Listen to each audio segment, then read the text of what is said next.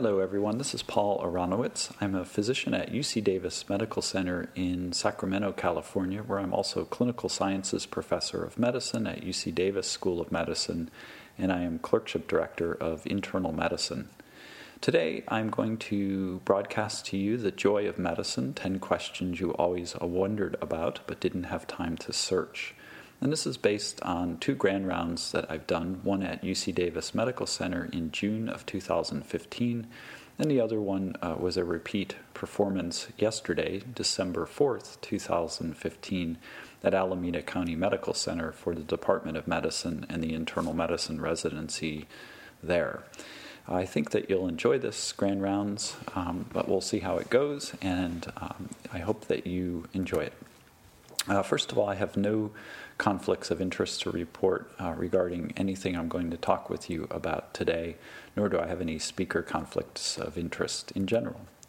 The goals today are for you to have fun listening to this podcast, for you to learn 3 new things, and for me to ramble on senselessly for about 45 or 50 minutes as I relate to you some new pieces of knowledge you may not have had before.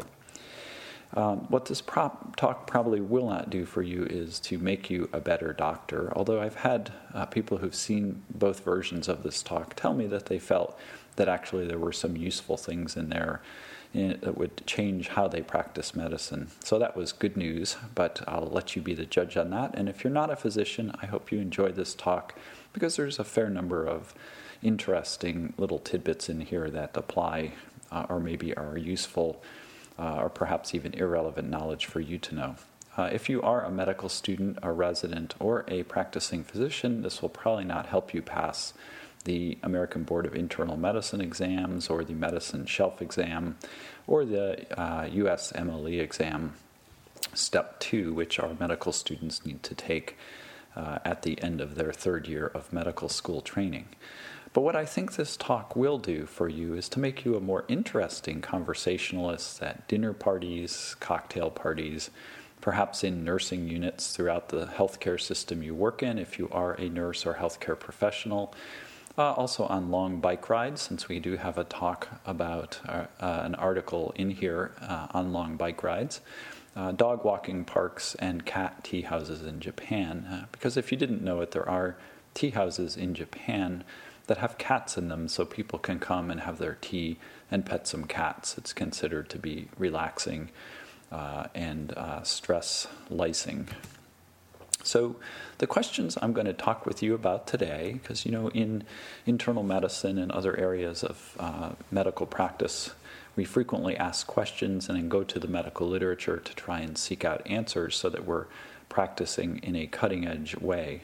The number 1 question that I'll ask you is, were there billing disputes between physicians and patients back in the 1800s? And I will talk to you about that. Second question is, how much is a patient charged for an echocardiogram at one University of California hospital?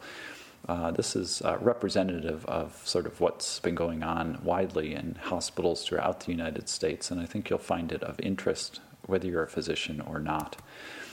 3, how should you greet your patients? 4, is how you greet your patients considered to be hygienic by recent studies that have been done? 5, is medicine going to the dogs and cats? 6, do some residents really have black clouds when they're on call? So, 7th question I'll address is, how should you name that new infectious disease you're about to discover? 8, is there an antidote to bike riding related sexual dysfunction? And there is an entity of sexual dysfunction associated with bike riding, which you may or may not be aware of. Number 9, are men more likely to eliminate themselves from the gene pool by doing idiotic things than are women? And number 10, my final question I'll address is, why do knuckles crack? So regarding the question of were there billing disputes before you were born, and I mean before any of you were born, I don't care exactly when you were born, there's probably no one older than 120 listening to this podcast. And so this is based on a page from The Lancet of March 19th, 1892, and I just happened to be perusing an old edition of this medical journal, which I highly recommend. It's really, really, really fun. And you can learn a few things as well as see how far medicine has come in the last 150 years or so. So this is a page with an article on recovery of medical charges. And I'm simply going to read you what it says because I think in that it says it all. Recovery of medical charges. It is always gratifying to report the success of a medical man in an action of recovering his charges. We have lately had occasion to notice the frequency with which such actions are rewarded by success. A case has just been reported in the Sussex Daily News where on March 8th, Dr. Whitmarsh of Brighton brought a claim against the Reverend J. Moses, rector of Itchenfield, for £25 odd for attendance on the defendant's wife and daughter. Medical particulars were not given. The defense was that the visits were too frequent and were overcharged. The defendant paid 12 guineas into court. The plaintiff, on the contrary, maintained that there was no excess of visits and that the charges were reasonable. His Honor, Judge Martineau, said that in regard to the number of visits, one must trust to the honor of the medical man. Quote, if one thought that the doctor was making a job by running up the bill unnecessarily, the sooner one got rid of him, the better. End quote. The jury found for the full amount and expressed their belief that all the visits charged for were paid and that the charges were just. Also on this page, I should add, there are a couple other fascinating articles. One was titled A Rigorous Experiment. And this experiment was essentially done in the Russian army, where they wanted to see if troops could sleep outside in tents in the middle of the winter. So they randomly chose 8 soldiers from the Russian army and put them in a tent overnight in the wintertime in Russia.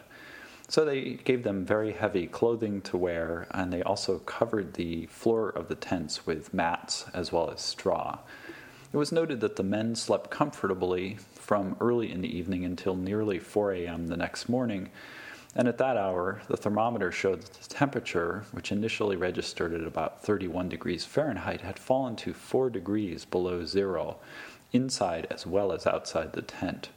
So it became impossible for the soldiers to sleep, so they went outside the tent and had to walk around in the open air in order to stay warm and not develop frostbite or other adverse consequences.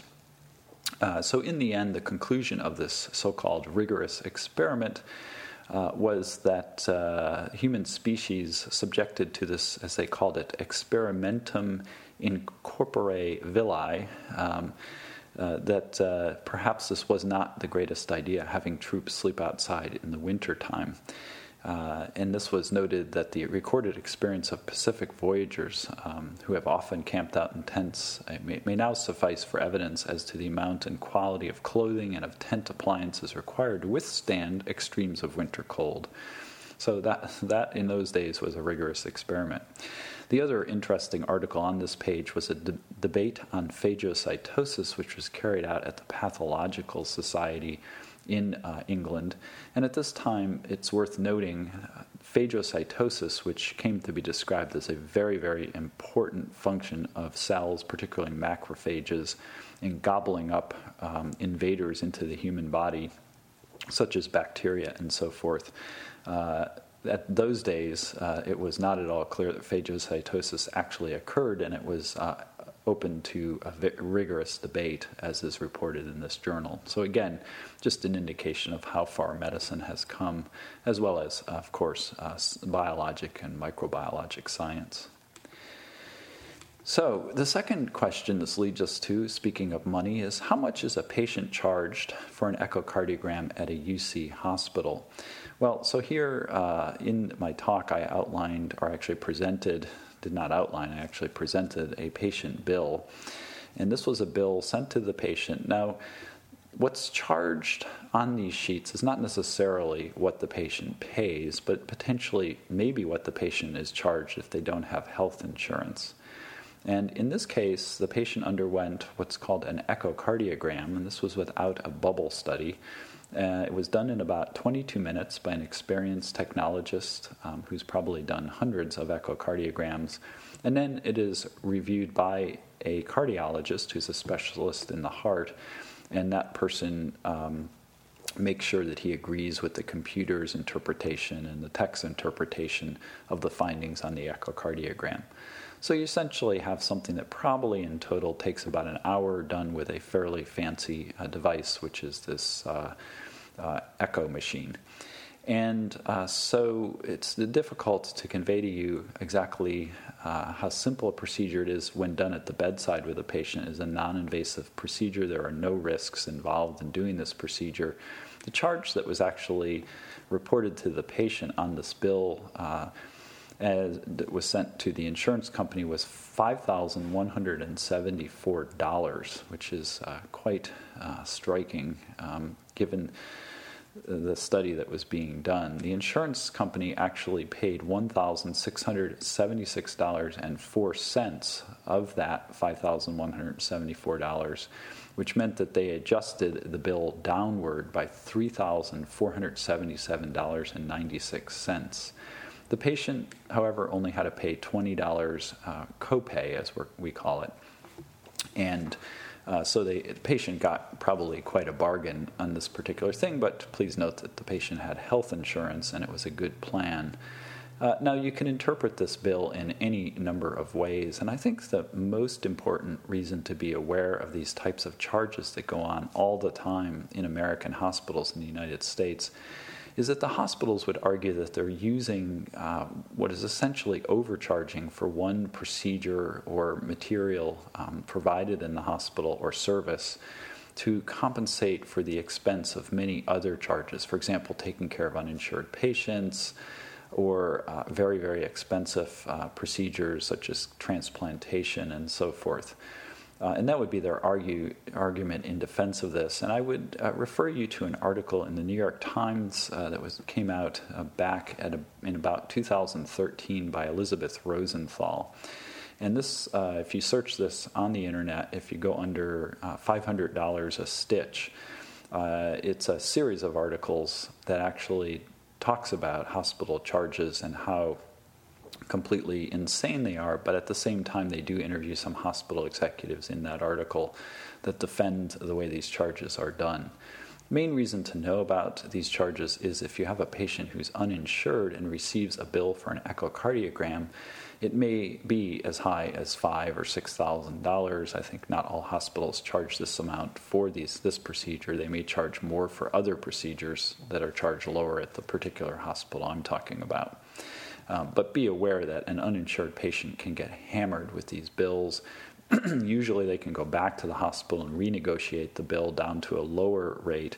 But keep in mind that illness is still the number one cause of bankruptcy in the United States. And just analyzing this particular bill, you can understand why that might be, even if the bill is negotiated to a lower level by an uninsured patient or an underinsured patient. So in the end, this patient only paid $20 of a $5,174 charge for this echocardiogram. So how should you greet your patients? This is an unrelated topic to echocardiograms and costs in hospitals. But one of the things that we take for granted in medicine and in medical education, which is an area that I'm very interested and active in, is that our medical students, residents, and physicians know how to greet their patients and know how patients prefer to be greeted. So this was a study that was carried out in the Archives of Internal Medicine and published back in 2007. And essentially what they were trying to do was to develop an evidence base for how greetings should be done in medical encounters. And it was called an evidence-based perspective on greetings in medical encounters. The study did two things. The first was that they did a telephone survey of about 415 people around the country in order to ask them how they preferred their physician to greet them, i.e., did they prefer a shake of their hand or something else, and whether they preferred to have their first and name be used by their physicians or one or the other, and then how they preferred their physicians to introduce themselves to the patient. The other thing they did in this study was that they reviewed about 123 video clips, which were videos that had been taken for another study they were involved in. And these videos were of experienced clinicians at the University of Vermont as well as Northwestern Medical Center in Chicago greeting patients for the first time when they first met the patients as their patients. And they kind of analyzed these video clips to figure out how physicians that were experienced were actually greeting new patients in a clinical setting. So the striking findings in this interesting study were that, number one, about half of patients preferred that the physician use their first name. About half of them preferred that the physicians use both their first and last name or just their last name, such as in Mr. Jones. So it's interesting that about 50% of patients do prefer to be called by their first names, although many physicians are trained to use Mr., Ms., and so forth to address them. The other thing was that about 80%, or a little over 80%, of patients preferred to shake hands with their physician on initial greeting. Interestingly enough, about 17 or 18% surveyed in this study preferred that physicians not shake their hands, leading these investigators to conclude that one should be very tuned in to the body language of your patients in order to ascertain whether they're resistant to having their hand shaken. When they looked at the demographics of this group that did not want their hand shaken, you would think it would maybe be very educated types who read about Clostridium difficile and vancomycin-resistant enterococci and methicillin-resistant Staph aureus that are transmitted between people, and maybe they're afraid of catching something from their physicians who are around sick people all day long. But interestingly enough, it was predominantly elderly people who were not interested in shaking hands. And this was not all of the elderly people in the study, but some of the elderly people. So the point here is it's very hard to predict who those, that 1/5 or so of patients is going to be, but you should be tuned in to their body language. The other thing is that most patients preferred that when physicians introduce themselves, that they use the physician's both first and last name, such as I would say, "Hi, I'm Dr. Paul Aronowitz." These authors suggested that the physician use both the first and last name of the patient as well. So I would say, "Hi, Mrs. Elaine Smith, I'm Dr. Paul Aronowitz," and then I would shake their hand, because they did recommend that handshaking continue, albeit that not every single patient wants you to shake their hand. So it's an interesting study, and I think worth thinking about, since we really do not spend any time in medical education teaching people how to greet other people, but in that first 30 to 60 seconds initial encounter, it can sometimes really make or break a rapport with a patient, so it's worth thinking about. However, if you move forward from that question, the question number 4 I'm presenting today is how you greet your patients safe? And this is worth contemplating, because ultimately the handshake, which was preferred by patients in the study I just talked about, is sort of a societal thing that we do. It's ritualistic greeting, basically. And if you think about New Zealand, the Maori there use something called the Maori hongi greeting, and that's where they touch foreheads and noses when they greet one another. There's also the fist bump, which President Obama has made fairly prominent. There's some pretty well-known pictures, in fact, one of him fist bumping with his wife, Michelle, at a gathering back in the day. And so these investigators actually published this article in the American Journal of Infection Control, and it was called "The Fist Bump, a More Hygienic Alternative to the Handshake." And this was really kind of a fascinating study. It's just a really early study of the transmission of bacteria, and it has some significant limitations to it, but it is certainly worth considering. So what they did in this study was that they took a sterile glove and immersed that sterile glove in non-pathogenic, E. coli that do not cause disease. And then they allowed the E. coli to dry, onto the outside of the glove. And then they had someone put the glove on and shake hands with someone who was wearing a sterile glove. They then removed the sterile glove and washed off the external portion of the glove into a buffer.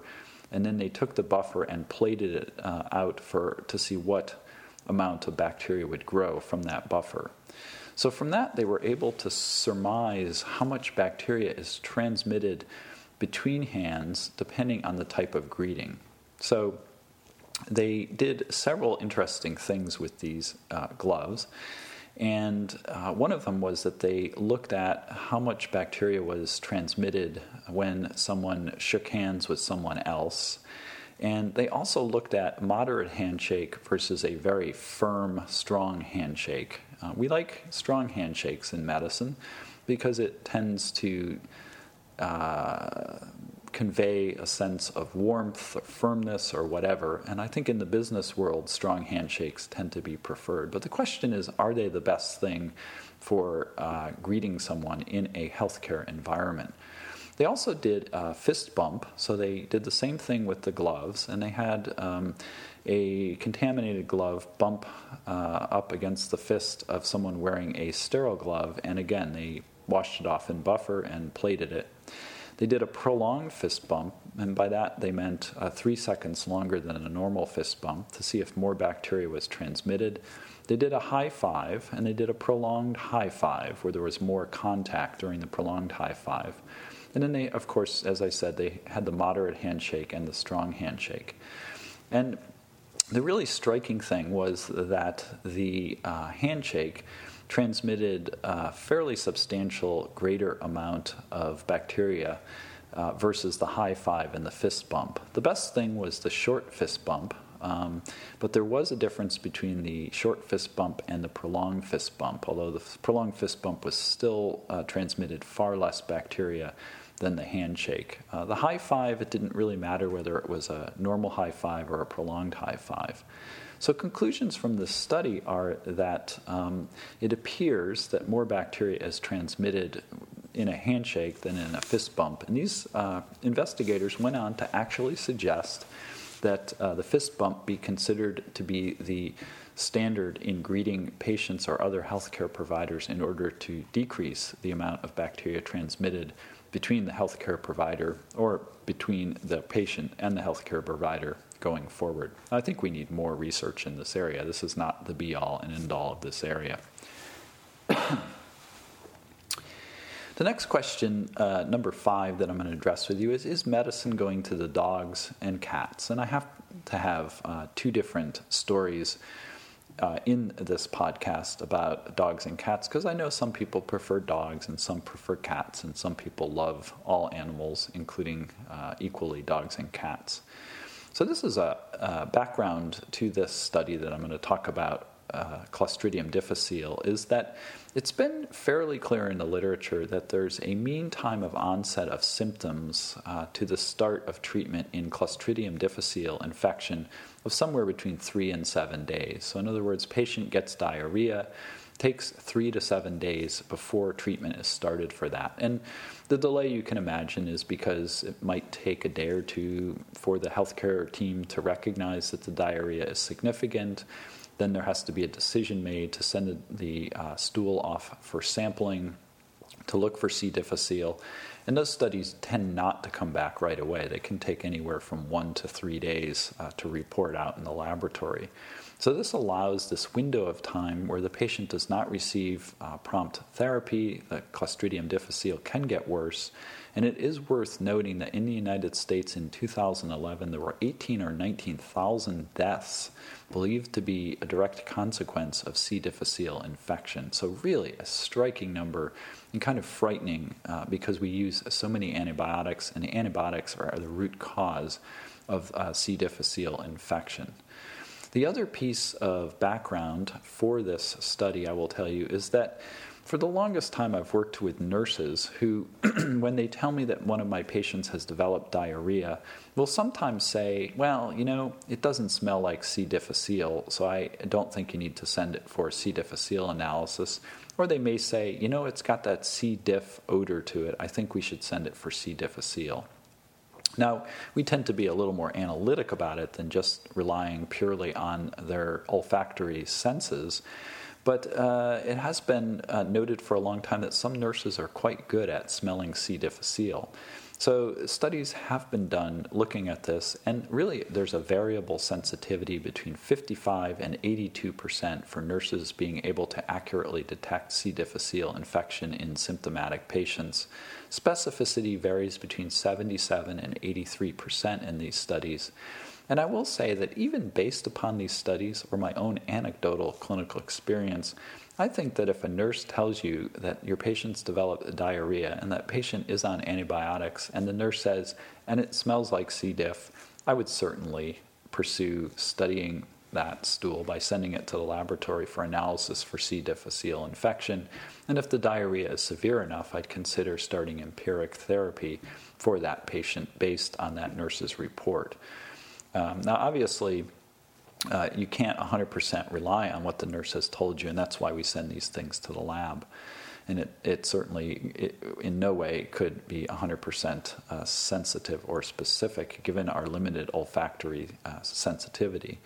So then the other background I will tell you is that in the Netherlands, they had a terrible problem with C. difficile infection for a number of years.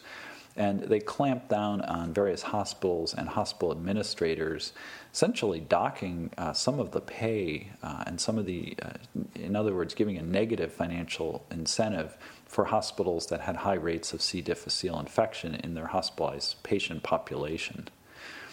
So what happened was they created these very rigorous, what we call antibiotic stewardship programs, where it's difficult to prescribe antibiotics unless you're really sure you need them, and it's hard to use some of the worst offenders that cause C. difficile, which currently, at least in the United States, is fluoroquinolones, and I believe that's the case as well, or was the case as well in the Netherlands. Those rates dropped dramatically. But some of this attention to C. difficile in Netherlands did prompt some researchers there to think about this relationship between C. difficile, this delay in onset of treatment, or delay in onset of symptoms to treatment, and whether we could be doing better things for patients, as well as the fact that human beings claim to be able to smell the C. diff. And if you're wondering what that C. difficile smell smells like, it's described as being the smell of sweet horse manure. So what these investigators did, and this was published in the British Medical Journal in 2012, it was in the Christmas edition, was that they, this title of the article was Using a Dog's Superior Olfactory Sensitivity to Identify Clostridium difficile in Stools and Patients, Proof of Principle Study. This was a very interesting study, and it got a fair amount of attention in the infectious disease arena.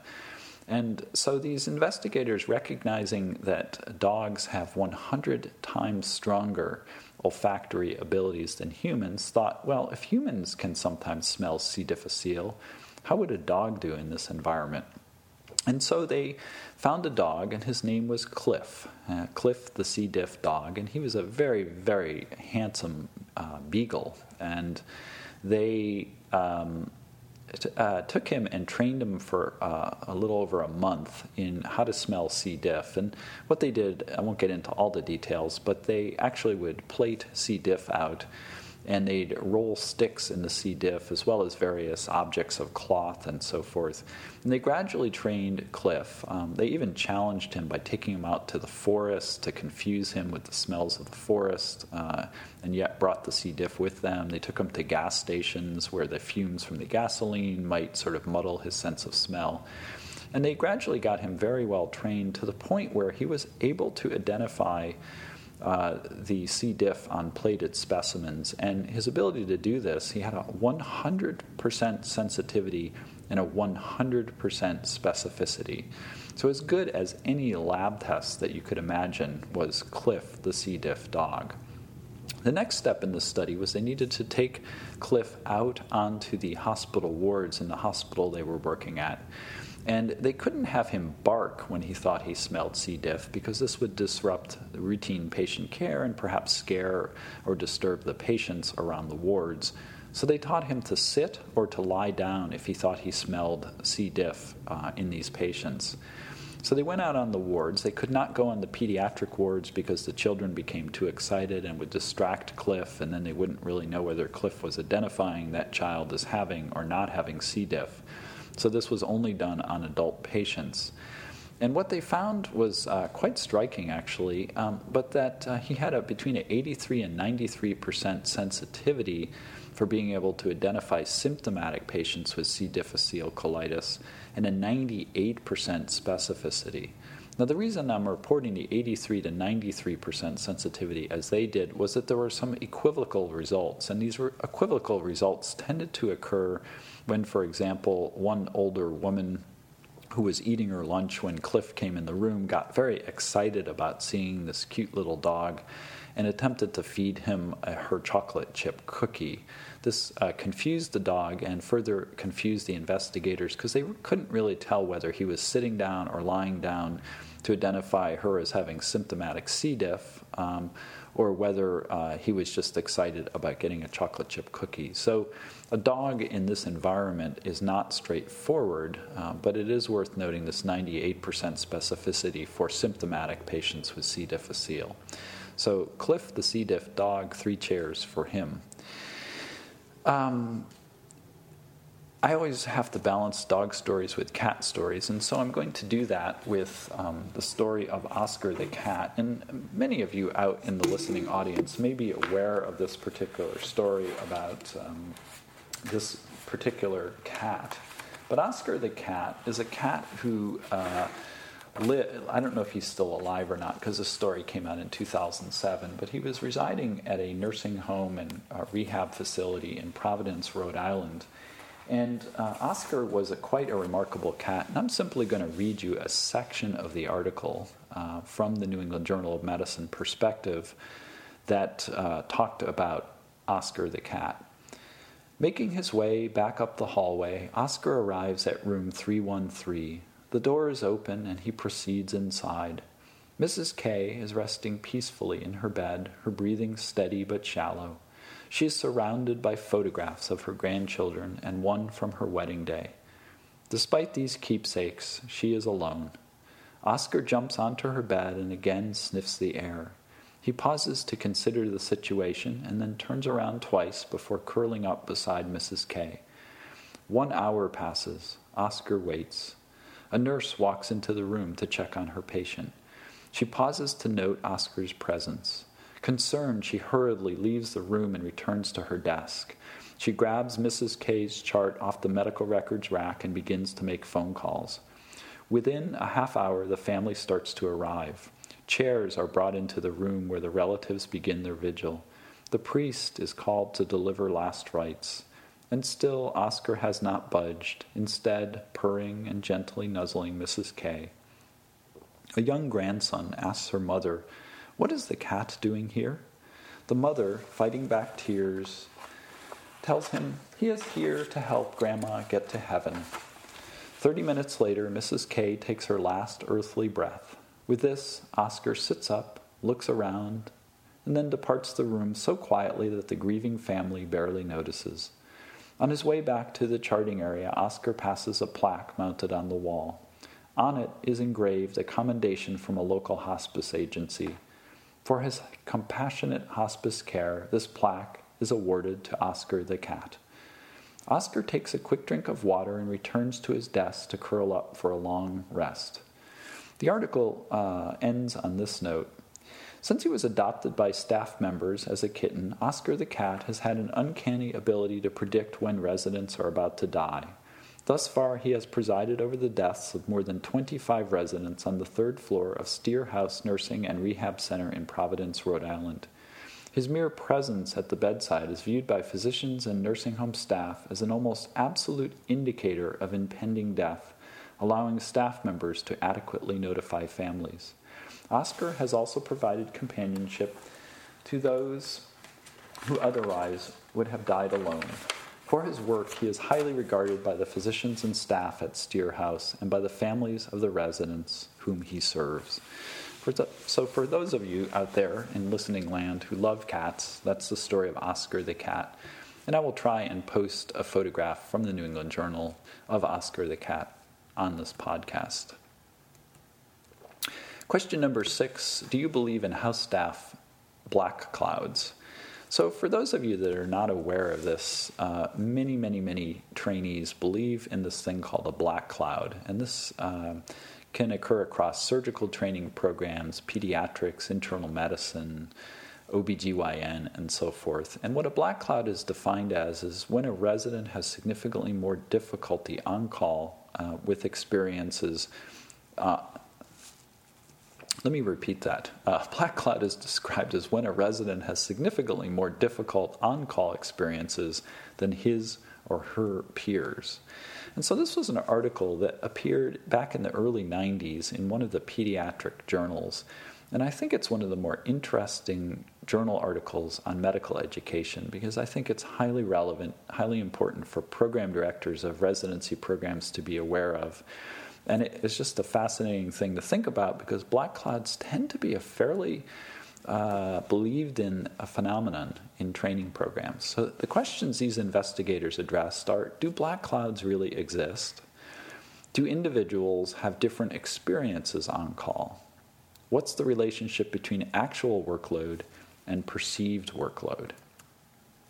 So what they did was that they collected data for 19 pediatric interns for 358 days, which totaled 1,355 on-call experiences.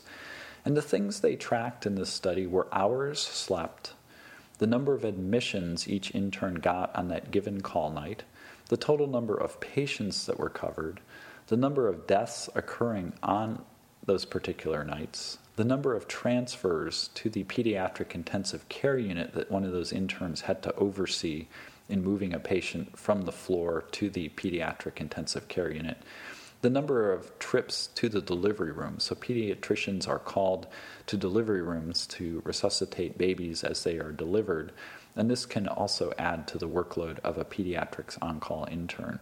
And then they had the interns rate their subjective impression of the workload for each call that they were involved in.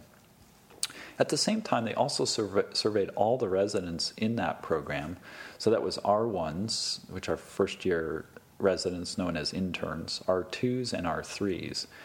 And they did this 3 times throughout the year, and they asked them about the reputation of all the residents in the program and about how hard they thought others worked on their call nights. So this was really an assessment of the reputation of specific interns. And I will tell you that in this particular portion of the study, they found that of the 19 interns being studied, 5 of them were thought to have black clouds. So the perceived workload appeared to have the greatest correlation with the amount of sleep. This is one of the findings in the study. In other words, the more people slept, the less hard they thought they worked. The less they slept, the more hard they thought that they were working. And they also found, and this is quite striking, is that none of these interns had significant differences in the workload parameters they were measuring. And these are fairly hard stop parameters, namely transfers, deaths, admissions, number of patients covered. So in other words, the experiences were quite comparable, which is really what you would expect across a year of experience. They consistently found that people thought that the less they slept, the harder their workload was, and the less they slept led to perception that they had a heavier workload, and this led to perceptions that they had a black cloud. So the authors concluded that individual work styles led to less sleep on call despite the same workload, because essentially black clouds are self-generated and come from within. The reason why this study is so interesting and so relevant is that one of the things we don't think about much in medical education or in actually the practice of medicine is how different people deal with the same work. In other words, you may have extremely compulsive trainees, medical students, physicians, who actually cross the T's and dot the I's and check in frequently on their patients through a night. And you have others who check in on the patients once, make sure everything's going okay, and then they go to sleep for the evening until they're called again to do some other task. And so these may be the people getting more work on call. Now, interestingly enough, these authors went on to discuss what the impact of this potentially is. And if you contemplate these two types of people, the ones who are less efficient with the same workload as the more efficient trainees, one would think that maybe you would want the less efficient people in your training program because they're the ones who are compulsively checking in on their patients and hopefully assuring better patient outcomes. However, the argument could be made that they are actually less confident about the work that they're doing and perhaps even less competent in the work they're doing. So one really cannot make any broad generalizations about this group. And likewise, you could look at the group that gets more sleep on call doing the same amount of work, and you could say, well, they're more efficient, and those are maybe the trainees we want in our program. However, you could also make an inverse argument, which is that they're more lazy and they're not going around doing the work they should be doing. And nobody really knows, and the truth is probably somewhere in between for both of these different types of groups. But the most important thing to know about in this study is that black clouds appear to be self-generated and come from within the trainee, which leads me to say that if someone is complaining to you that they have a black cloud, you should pat them on the shoulder and suggest that they read this article, and that some of their black cloud may be actually coming from the way they're approaching their work. Question number 7, how should you name that infectious disease you're about to discover? Well, I'm sure this is not a question that's kept you awake at night, thinking about the fact that you may or may not ever discover an infectious disease. But the background for why this becomes an important question and why the World Health Organization actually in the spring of 2015 published recommendations about how infectious diseases should be named is that if you look at a picture, as I am doing at this moment, of the Connecticut River in Connecticut, you would think that it looks like a gorgeous place to go spend the summer or the spring, perhaps doing some camping or canoeing or hiking. But what if I told you that the Connecticut River runs very close to Lyme, Connecticut? Would you desire to go to Old Lyme or East Haddam or Lyme, Connecticut, where some of the original cases of Lyme disease were described?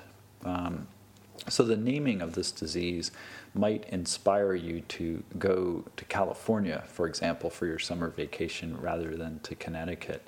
Likewise, I'm now looking at a picture of a river in Africa, which is really quite gorgeous. There's a crocodile jumping out of the river for tourists to see.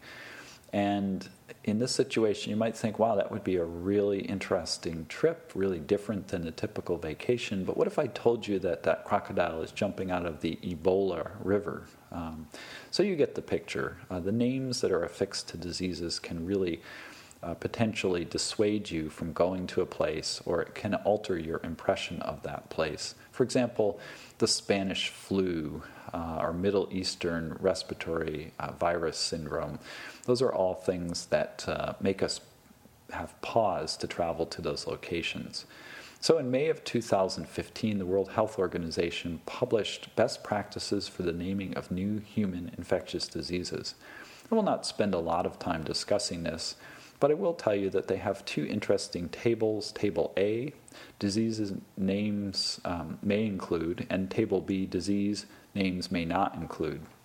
And they break this down into several areas. So for disease names may include generic descriptive terms, which would include clinical symptoms or physiologic processes. So examples of useful terms in this category would be respiratory, neurologic, hemorrhagic. You can use the word hepatitis or encephalitis if it's affecting the brain, diarrhea if it's causing diarrhea. And then, whether it's a syndrome, a disease, a fever, a deficiency, and so forth.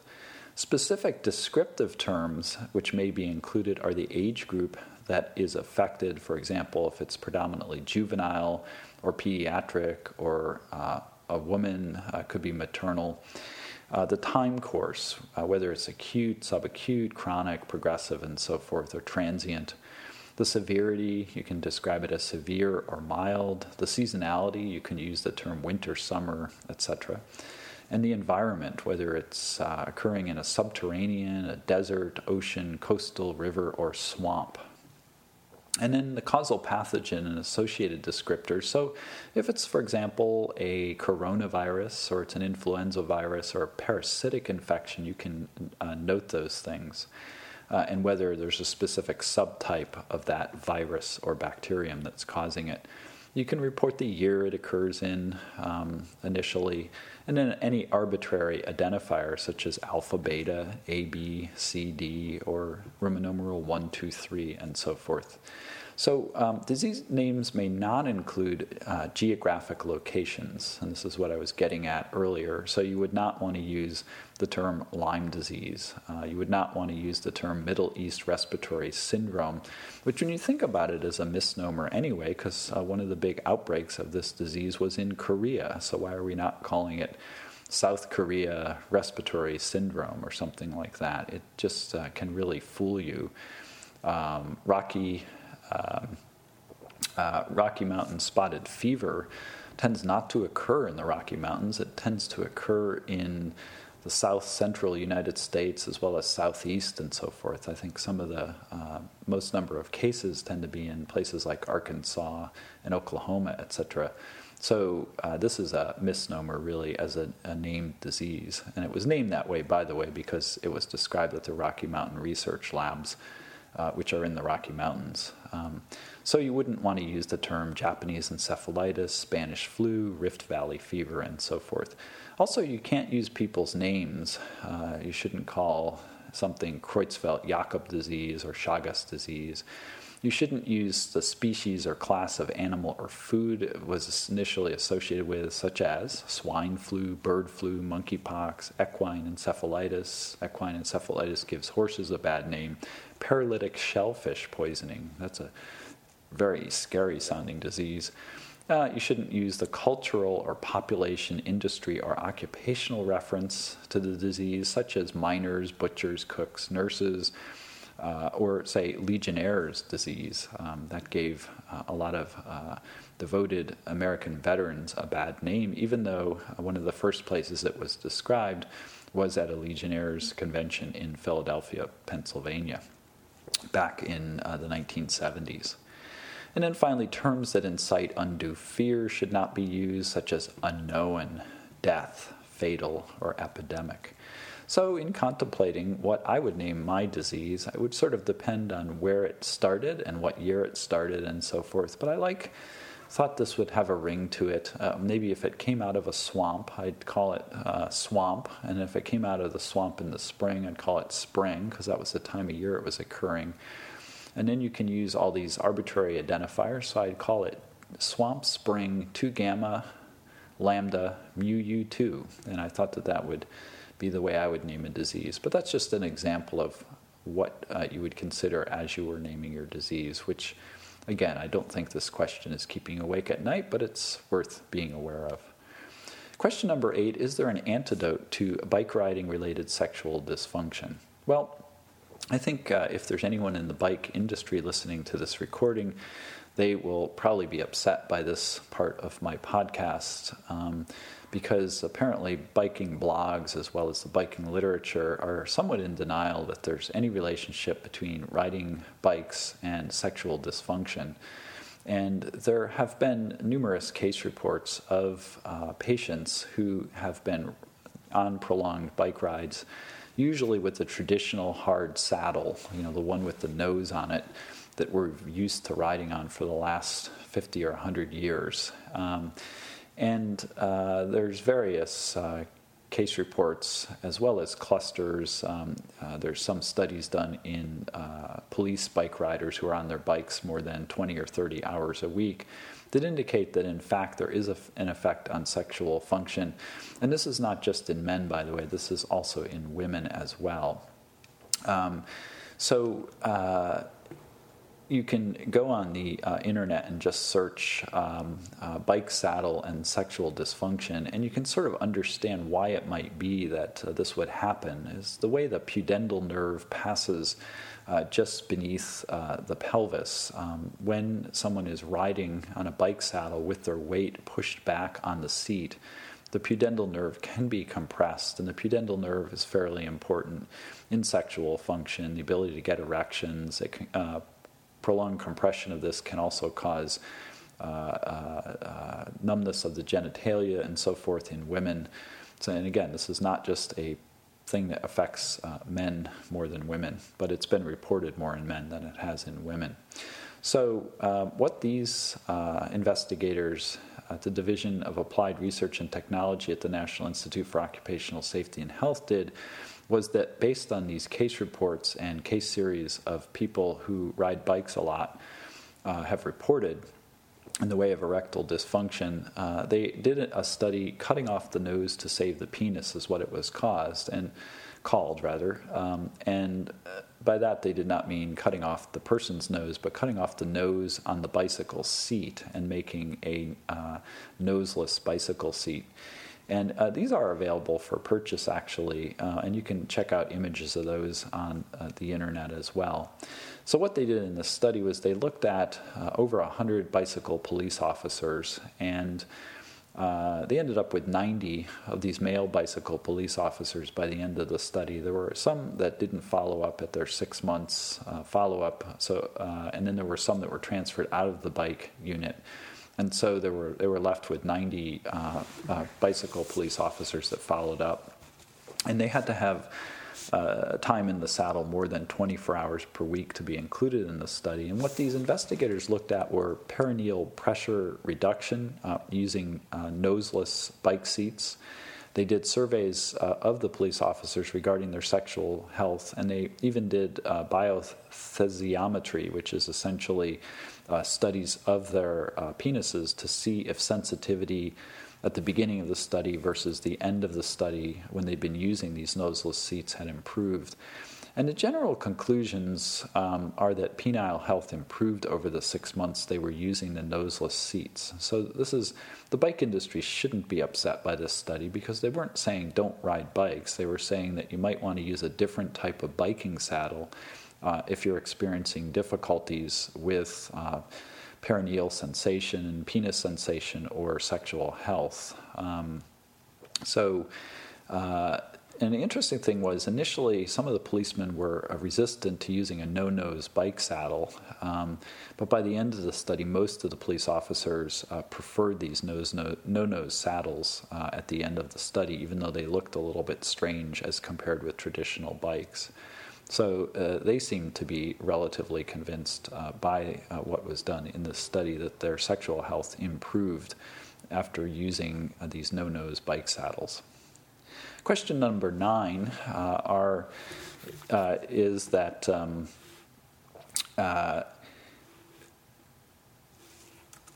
are men more likely than women to eliminate themselves from the gene pool by doing idiotic things? And the background for this study is that there are these things called the Darwin Awards, which many of you out there may have read in the past. They come out in a book every few years. And winners of the Darwin Award must die in such an idiotic manner that their action ensures the long-term survival of the species by selectively allowing one less idiot to survive. And some of these stories in the Darwin Awards are quite almost unbelievable, although they supposedly are verified deaths that have occurred. For example, a story of a terrorist who was trying to send a letter bomb to a high government official, but affixed inadequate postage in sending out his letter bomb. The letter bomb was returned to his home for lack of adequate postage, and he opened the letter and blew himself up. That would be considered someone who was a candidate for the Darwin Award. In fact, he did win the Darwin Award for that particular maneuver. Another example, someone who tried to steal a howser out of an elevator and was underneath the elevator removing the howser, not realizing that the howser was supporting the elevator in the elevator shaft. The elevator fell on him and crushed him to death. He won the Darwin Award for this effort. So these particular investigators, in a somewhat tongue-in-cheek Christmas article in the British Medical Journal, although this was done as a serious research project, is that they looked at sex differences in idiotic behavior being defined as doing something that's just so egregious and leads to one's death that one is really an idiot for having done it. And they looked at the 1995 through 2014 Darwin Awards and attempted to see if there's a gender difference between the winners. And it was a pretty simple study. And what they found was that strikingly greater number of males had done idiotic things and eliminated themselves from the gene pool than women had in these Darwin Awards. I think there was 30 some odd women in this group and well over 200 men who had received Darwin Awards. The finding in this was substantially statistically significant with a p-value less than 0.0001. And they didn't... They got in a little bit in this article discussing why these differences might occur between men and women, but it is worth noting that men tend to show up at emergency rooms at a higher rate with sporting injuries, and it is worth noting that more men die in traffic fatalities than women. There is sort of a general consensus that men tend to take greater risks than women do with a lower benefit ratio. In other words, they may do idiotic things with marginal benefit from doing that particular thing. And this study would support that concept. Question 10 is my final question, and that is, why do knuckles crack? The background to this study is that it has been something that's been talked about in the medical literature and scientific literature since the early 1900s. As far back as the 1940s, x-rays were done of cracking knuckles to try and get a sense of what was actually causing that cracking sound in the knuckles when someone cracks their knuckles.